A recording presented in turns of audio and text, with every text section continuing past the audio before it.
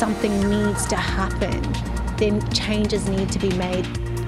Tonight on Global News Hour, vigils in both Canada and Australia to remember a BC woman in Sydney, how the case is putting a spotlight on domestic violence. And then always smiling, always in a good mood. Thousands gather in Vanderhoof to remember Madison Scott, a community now healing after her body was found this week. Plus, got into trouble trying to make it to their destination. a deadly weekend on the water, a safety warning from officials to exercise caution as a mini heat wave is on the way. You're watching Global BC. This is Global News Hour at 6. Good evening and thanks for joining us. Grieving friends and family of a BC woman are gathering in Surrey at this hour, trying to come to terms with her sudden and tragic death in Australia. Reporter Kamal Karamali is live at Surrey tonight with the latest. Kamal?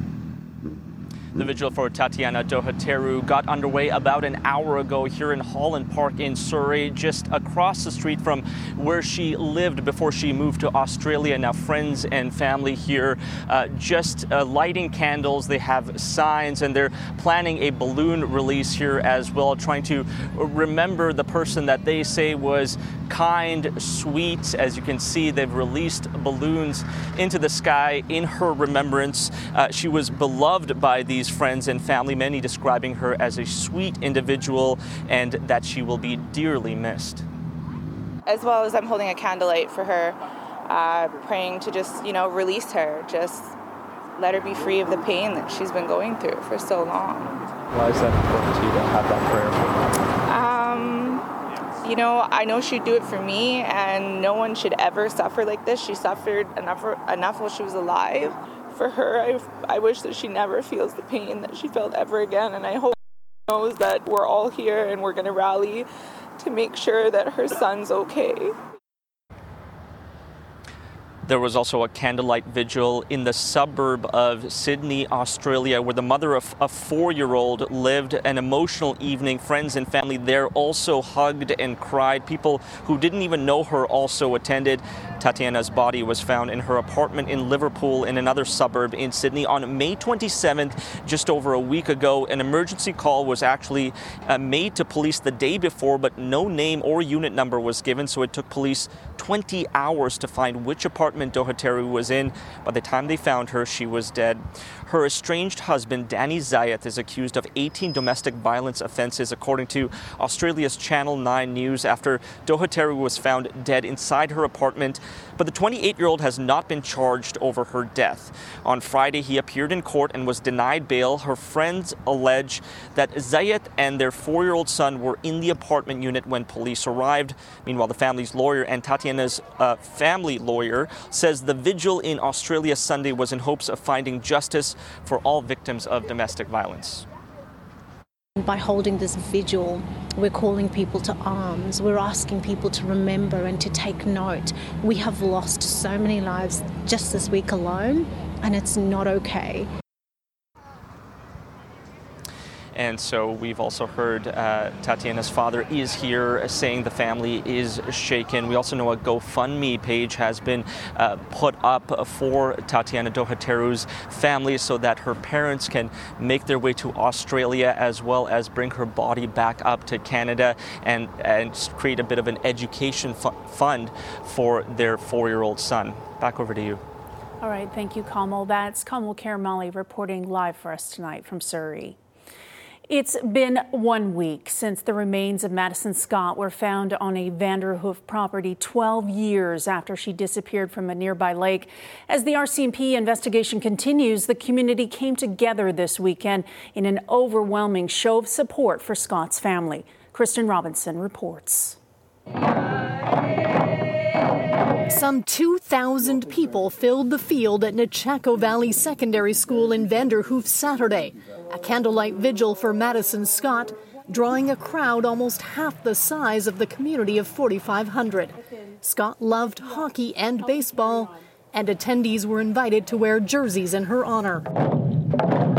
a local Indigenous group drumming Scott home. It's the start of a healing journey that we can come together, be there for each other. Former classmates remembered Scott's vibrant personality. Her whole demeanor, always smiling, always in a good mood, and such a spark. We were sharing lots of pictures and memories and talking, and it's just a different feeling. I don't really know how to put a finger on it. Exactly 12 years after she vanished, Scott's remains were discovered on a rural property on the southeast edge of Vanderhoof, where RCMP continue to execute a search warrant. A heavy police presence remains at the property in the 6500 block of South Slope Road, with an RCMP checkpoint halfway up the driveway, unmarked trailers and vehicles.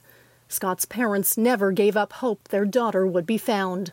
It's not a day or hardly minute goes by.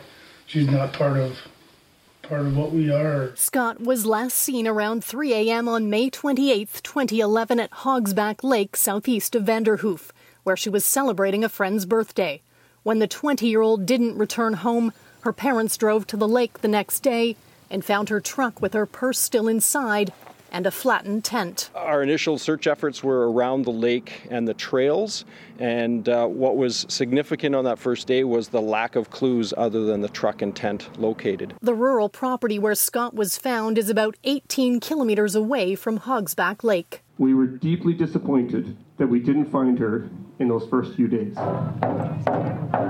The emotions of everything that you experience in a search that doesn't end in finding someone, all of those continued for 12 years.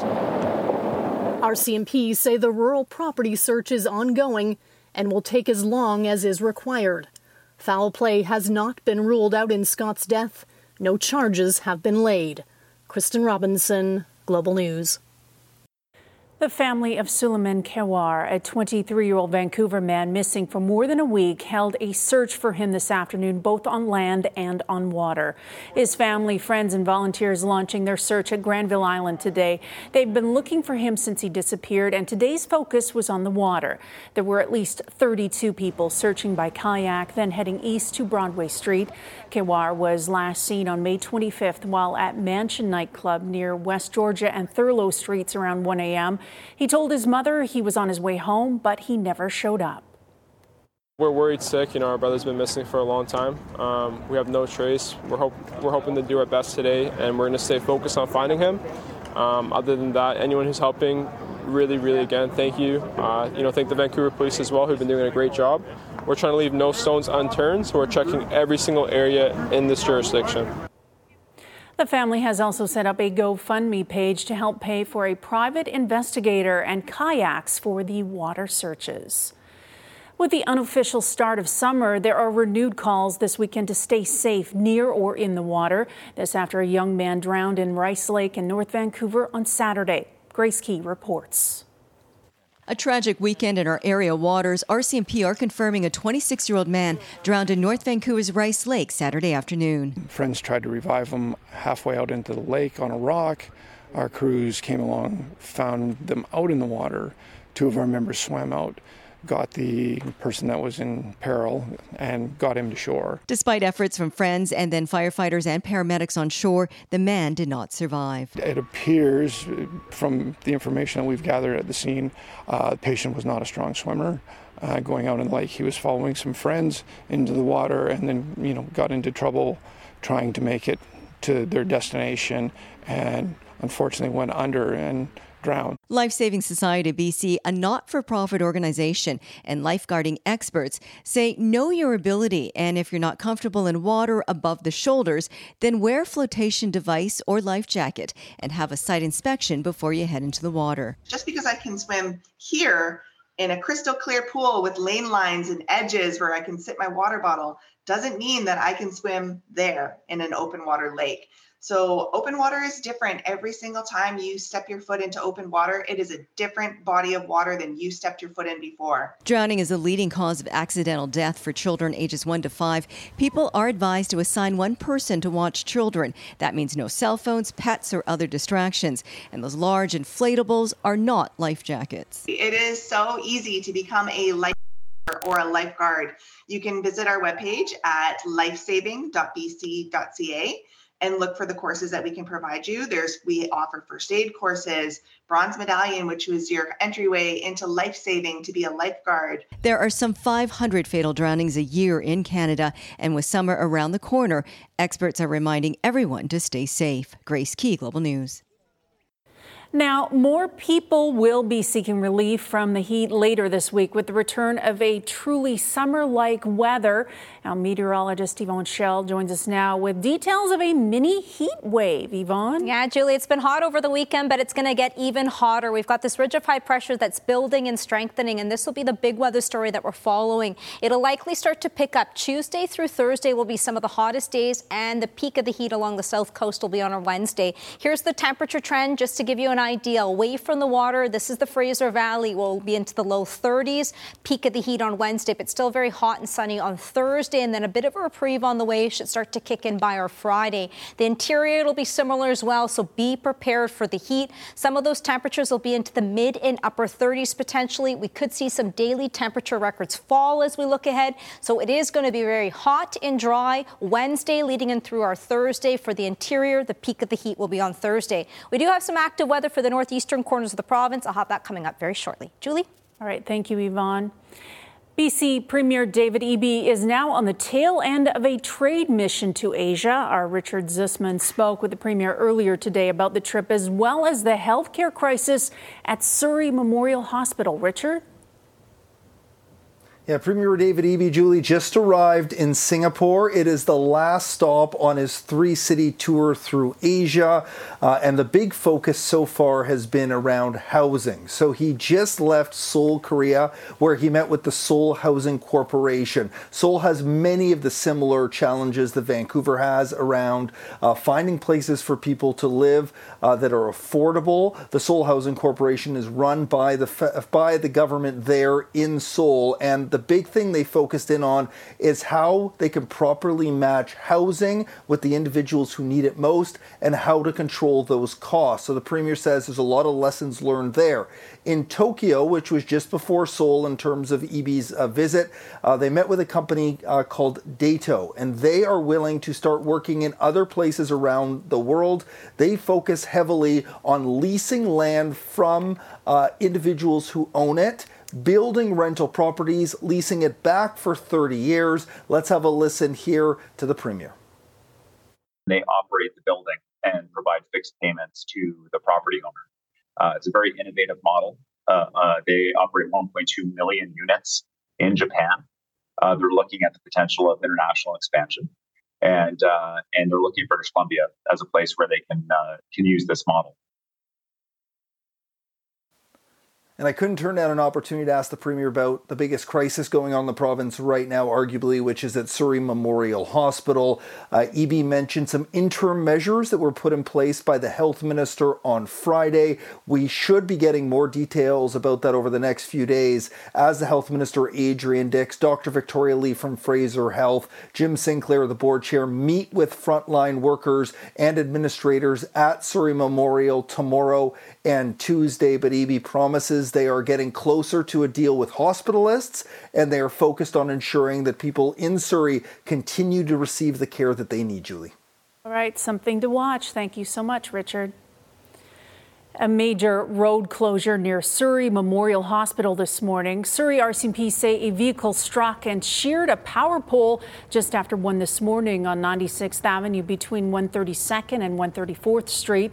The driver took off and police haven't been able to locate him. The route was temporarily closed to traffic as crews worked to restore power for more than 1,000 customers. Coming up on Global News Hour, is this a case of a bureaucratic error by the Department of Fisheries and Oceans? Why one Indigenous fish harvester says his livelihood is being unfairly targeted after a raid was carried out at a community-supported fishery. And later, they're short, but they are fast. The corgi race at Spanish Banks, that's positively the cutest competition of the spring when we come back. Lower Mainland Seafood Company and an Indigenous fisher are both at a loss after thousands of pounds of recently caught fish were seized by officers with the Department of Fisheries and Oceans. As Travis Prasad reports, they believe the recent strike by the federal government unionized employees was a factor in the sudden seizure. So this is where they came in. Sonia Strobel retraces an encounter at the Skipper Auto Community Fishery she calls unnerving and intimidating. It's a very intimidating experience to have 5 large people with bulletproof vests and guns walk into your place of work where we have a very small, under 400 square foot space here. On Friday, Strobel says fishery officers raided her False Creek business, looking for several thousand pounds of Pacific halibut. They claimed she bought it from an unlicensed Vancouver Island fisherman. Officers ended up at Skipper Auto's cold storage facility in Cloverdale, where they seized the halibut valued at $20,000. All of it was caught in late April by Port Hardy resident Doug Costering. Doug is a Numgeese Nation fisherman, and he leases a license from his band. These licenses are owned by the band. And every year the band transfers the license onto the boat of the fisherman who's going to fish that. This year, Strobel says the Department of Fisheries and Oceans was slow to process Costering's license due to the PSAC government strike. The delay didn't come to light until several days after the halibut was caught. They immediately corrected it and explained this was just an error that happened because of the backlog of the strike.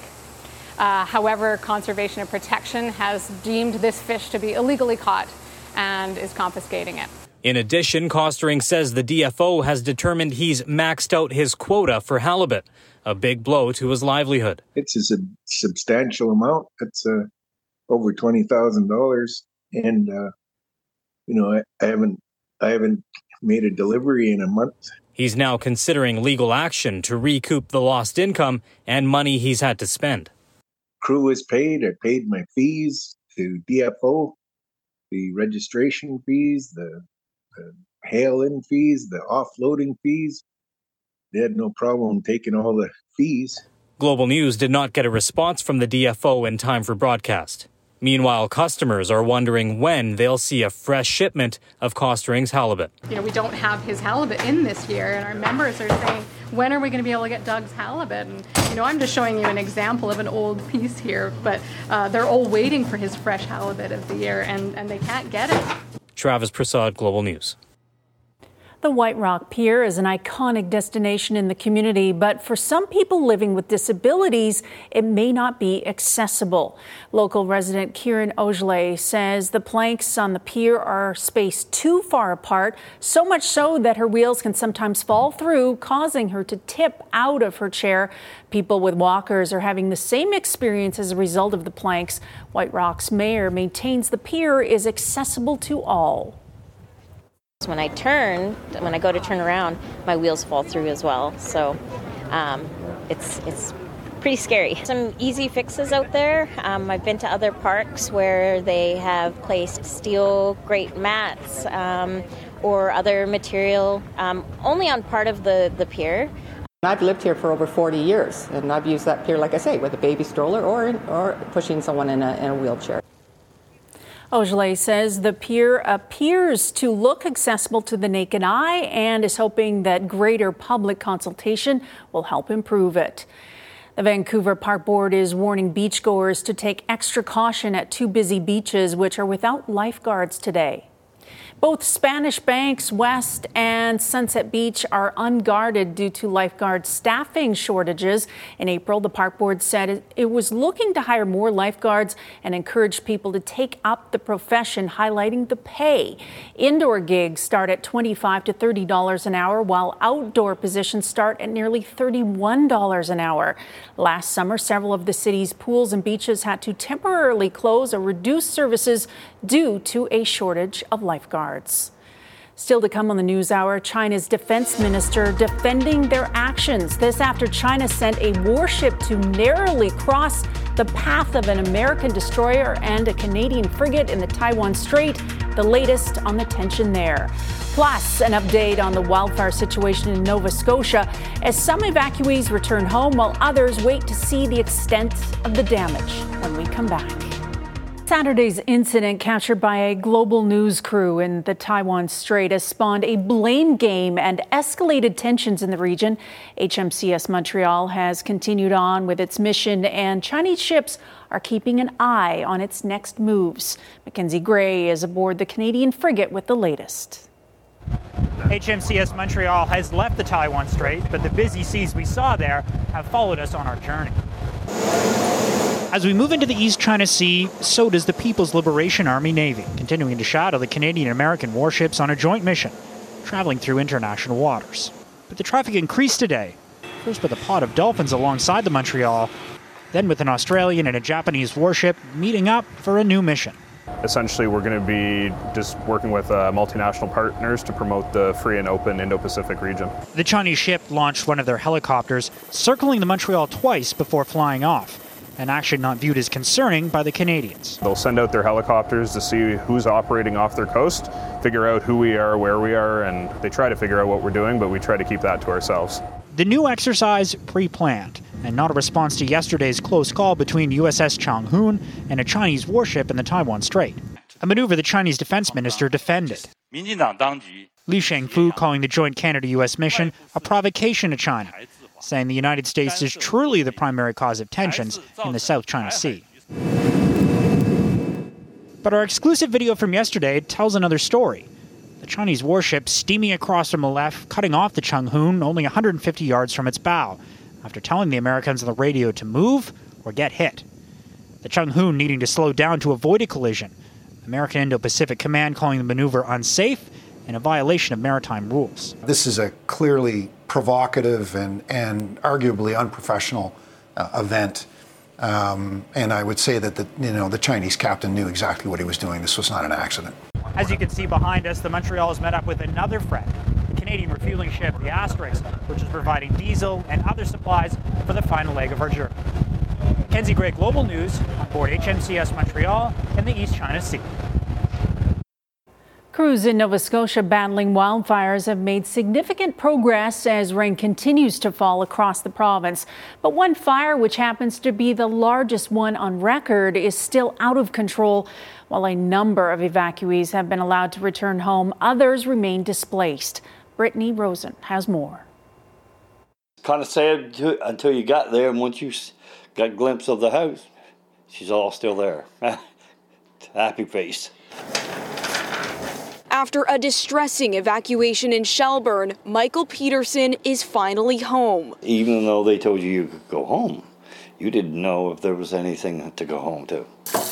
His house untouched by fire or smoke damage. When I was coming home, I saw the fire. I said, I don't believe this. Helen and Emily were also forced to evacuate earlier this week. They returned last night. It was really a sense of relief. While residents here on this street have since been able to return home, other families in Shelburne are anxiously waiting for the same opportunity. I say it every day, every hour. I want to go home.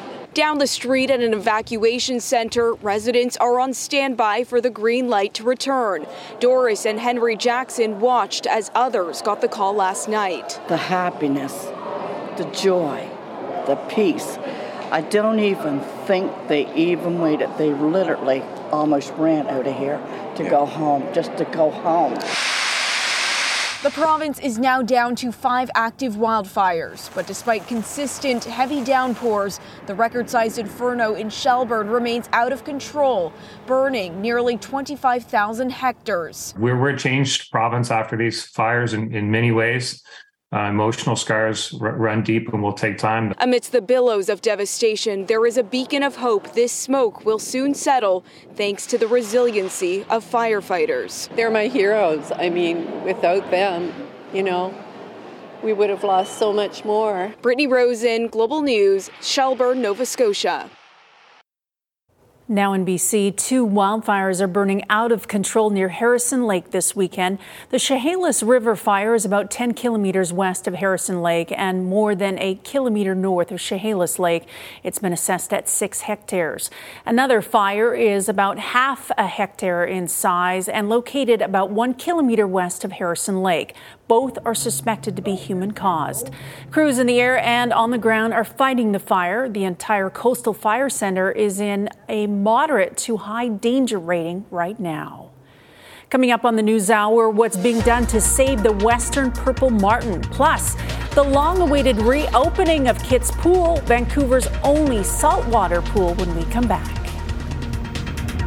Squamish locals are coming together to help save a colony of western purple martin birds in their community.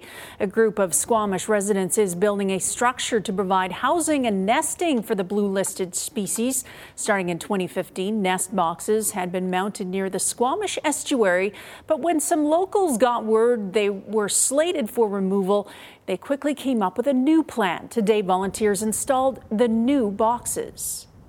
All of a sudden, we were informed from government that these pilings, these creosote pilings, were going to get pulled out. And it was quite short notice. And they said, you need to move your bird boxes, right? And so there was a bit of panic. It's been every day for the last 2 months in my yard, prefabricating all the parts, making sure everything fits together. Seaspan Shipyards helped fund some of the materials for the structure. And wishing them all the best. Yvonne, don't you agree? Yes, I do. I do. All right, the heat is on, Julie. This is the big weather story that we're following. Thank you and good evening, everyone. We're tracking the heat in the coming days, so be prepared. It'll be very hot and dry. But in the long-range forecast, we may have a reprieve, and I'll have that coming up in just a moment. A quick glance outside. We're currently sitting at 18. We still have a breeze. Areas closer to the water this evening, overnight, anywhere between 50 and potentially up to 60 kilometers per hour. Here's a quick snapshot of a few other temperatures right across the province at this hour. 16 for Prince George. Good evening into Nelson at 29, and it's hot for areas near Kamloops with the current temperature sitting at 28. Castlegar, the hot spot, sitting at 32 degrees. Now, in the coming days, Tuesday through Thursday, that's where we're tracking the mini heat wave. The peak of the temperatures for most areas along the south coast will be on Wednesday, and for the interior, we'll see it for our Wednesday and leading in towards our Thursday, that we're getting into the mid-30s, so be prepared. I also wanted to give a quick snapshot on Wednesday when we're seeing some of the peak of the heat, a few other spots. Castlegar getting up to 34 degrees, Prince George 33, and areas inland for the northern half of the province with Smithers getting up to 29. We do have some active weather at this hour, severe thunderstorm watches and warnings, and this is for the north corners, areas near Fort Nelson. We do have the potential for very gusty winds, hail, as well as intense downpours. We've got a line of thunderstorms. We're seeing that lightning strike just passing across the region. It'll start to ease off late this evening, but the area of concern is for the northeastern corners. Also, a special weather statement has been issued. Whitehorse and Dease Lake tonight and continuing in towards our Tuesday, 30 and up to 50 millimeters of rain,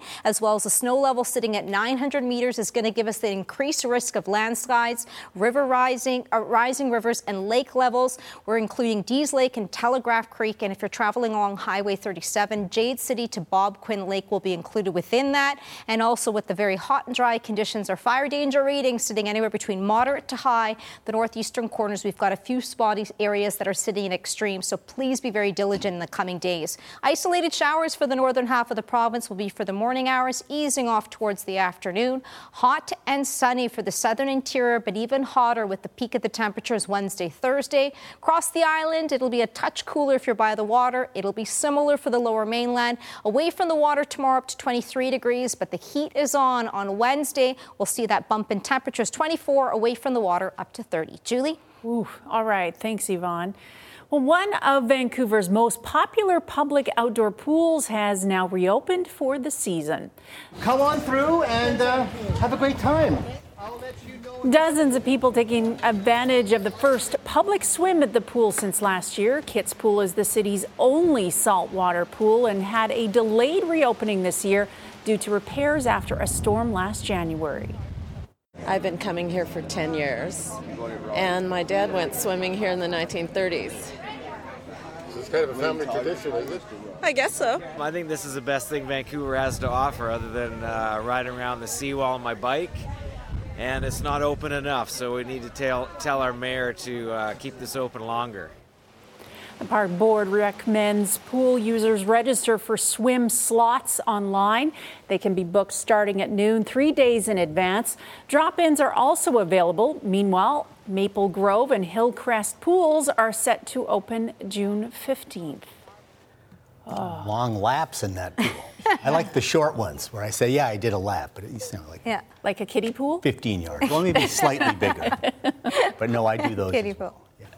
Yes. Hi, you're here with sports. What's going on? Yeah, sports. Okay, we're going to take a look back at the Whitecaps' dramatic comeback draw. In soccer, there's a dramatic comeback draws. That's what the Whitecaps did last night. So a good point for them against Sporting Kansas City. Memorial Cup finals going on as we speak. We'll tell you about that as well. And Blue Jay fans, they've turned it around after a bit of a rough go the past few weeks. We'll have highlights of their sweep over the Mets coming up as well. Ooh, looking forward to it. All right, thanks so much. Well, coming up on Global News Hour, a master of Chinese calligraphy, remembering the man behind a half-century of beautiful work on display at UBC's Asian Center when we come back. This is BC is brought to you by Johnston Meyer Insurance Agencies Group. 50 years of trust in your community. For decades, calligrapher Yim See shared the mastery of his art.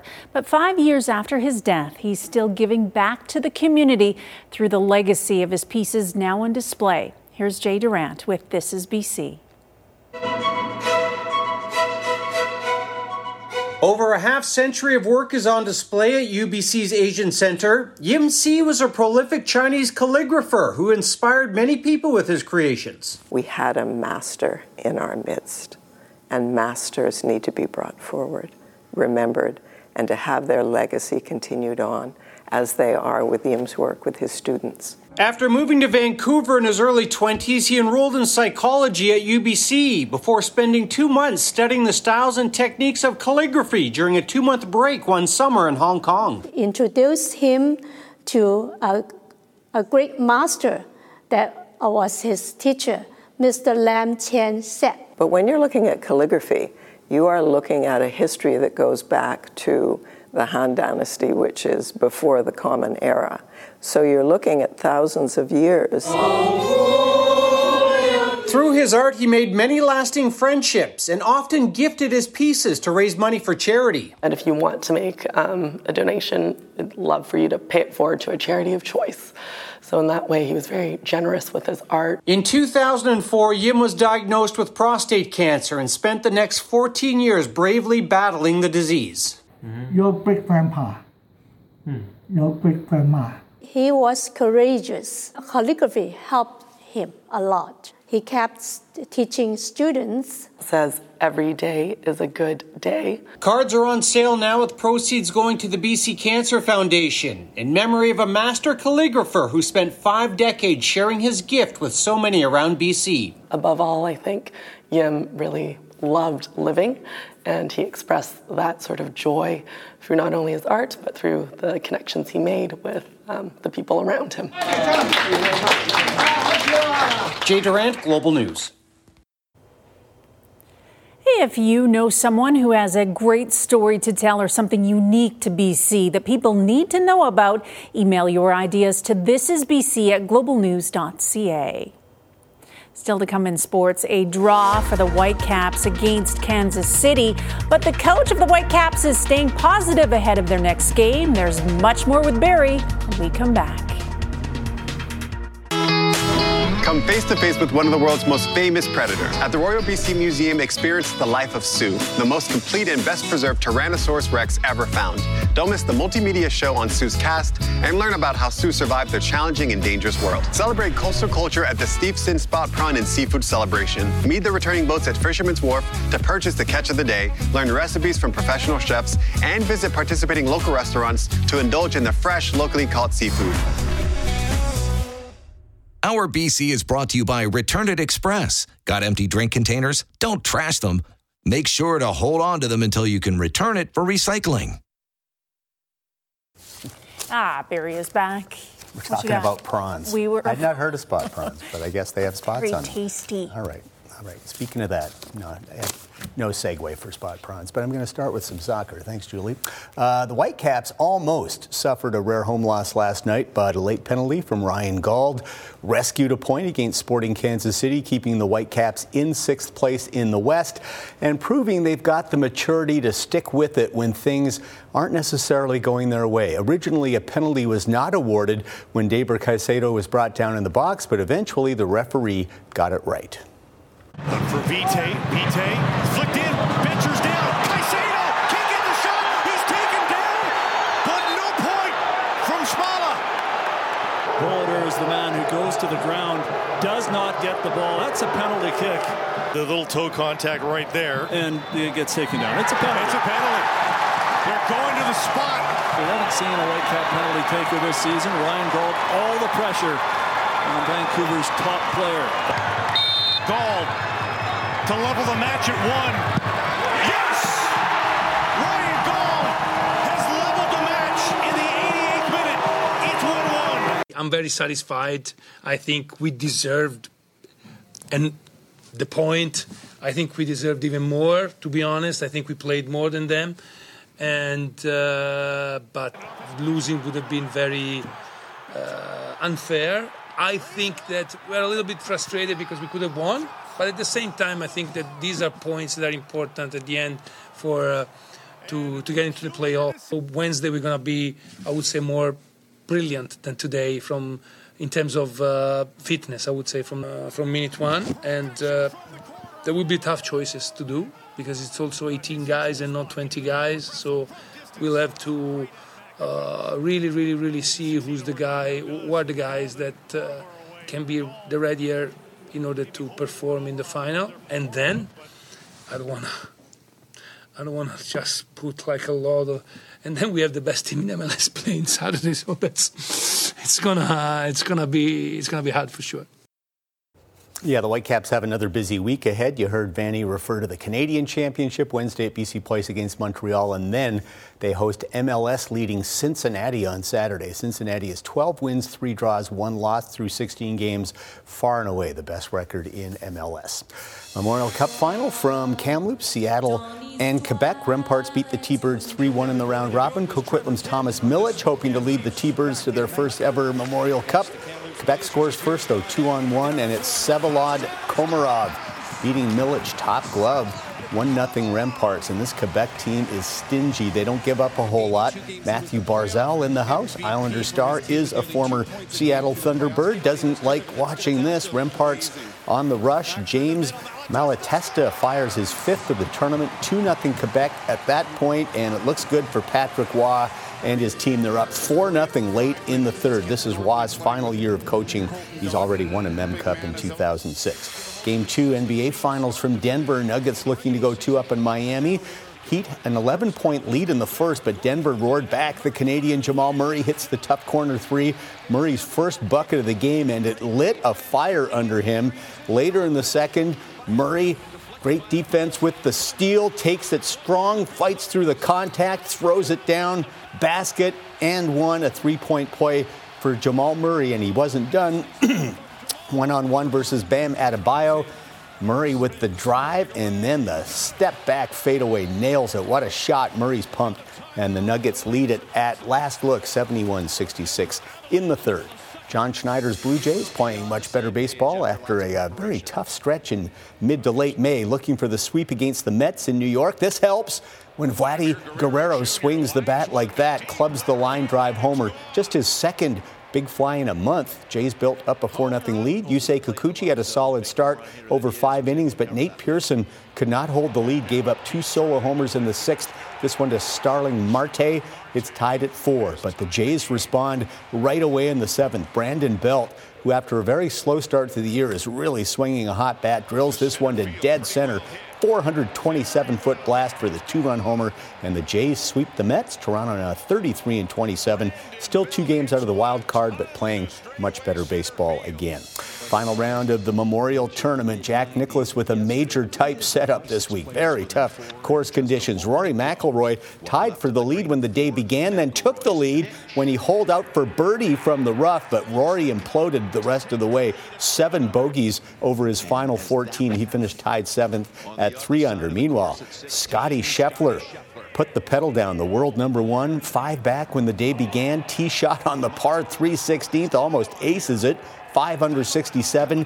He had the clubhouse lead at 6 under, but it was Denny McCarthy who took over the lead, got it to 8 under, and he stayed there thanks to a number of clutch par putts, including this one on the par 5 15th. Norway's Victor Hovland was 2 back, but gets this unlikely birdie at the 17th. This was the only birdie of the day. 66 players. The only one comes from Hovland. He posts 7 under, and when McCarthy bogeyed 18, they went to a two-man playoff, playing 18 again. McCarthy, another long par tester. This time it stays out. So now Hovland for the win, and he will knock it in. Hovland gets his 4th career PGA Tour win, and when you win the Memorial, you get a golden handshake with the Golden Bear himself, Jack Nicklaus. Special moment for Hovland. Next week, it's the RBC Canadian Open from Toronto. French Open Sunday, men's 4th round. Top seed Carlos Alcaraz of Spain taking on Italy's Lorenzo Musetti, the 17 seed, a really good player, but Alcaraz just took him apart.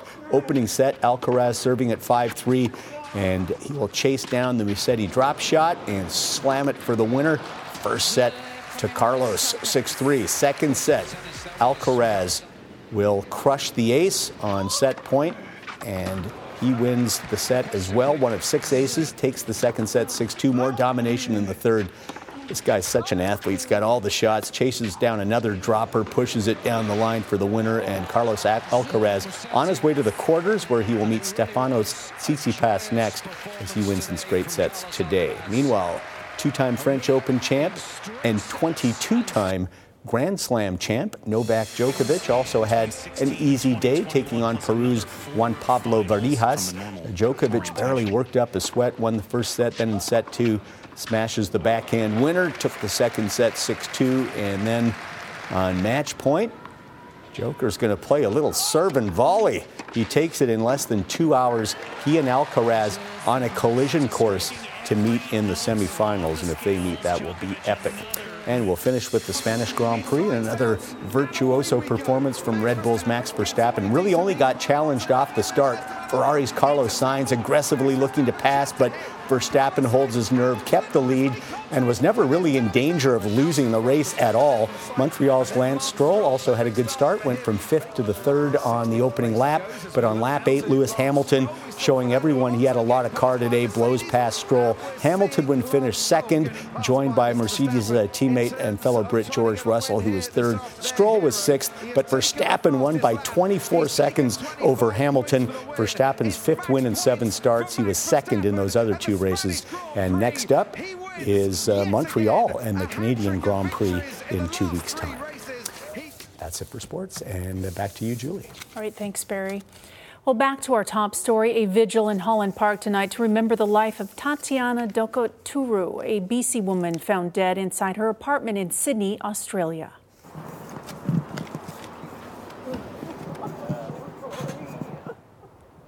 Family attending along with friends at the Surrey Vigil. Dokuturu's father says he was overcome with emotion seeing so many people attend to honor his daughter. He says he found it heartwarming to be surrounded by so much love and support. I realize now that she had hundreds, maybe thousands of friends, people who just adored her because she was so nice and kind and generous with people and gentle. And she was such a great mom. That's really important. Stay with us. There's more after the break. Global BC is proud to partner with the 2023 Race for the Kids. Join the run in person or online and help BC Children's Hospital beat childhood illness across the province. Race for the Kids in partnership with Global BC. Vancouver's Spanish Banks went to the dogs today as costumed corgis gathered for the annual Corgi Beach Day. Yes, this is her hula outfit. And she's last speed up, she was a Queen's Guard. There she is. And next year I think she's going to be a Red Surge. And great. Yeah. Hey, she's really excited too.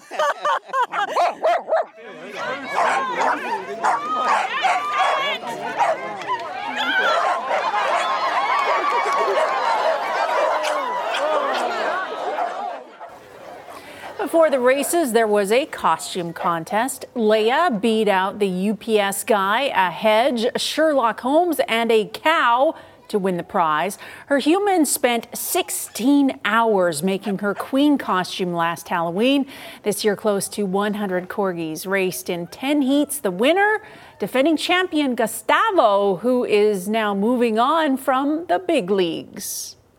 This is his second year winning, so he's retiring after this because I don't think it's fair to do another one. I always say if it's good enough for the queen, it's good enough for me. We're a weird bunch, but you know, we love to dress them up and take them out and show them off, and everybody seems to love a corgi, so I mean, why not? Oh my gosh. The queen outfit one is great. I know a few of them were barking because they were not happy with their costumes. Yeah. With the costumes or the placement? With just their actual costumes. Like, I am ridiculous, get me out of this thing. There's a couple good ones, a couple that were maybe not as great. I thought they were all fantastic. Well, thanks so much for being with us. Have a great night. But you're not a corgi.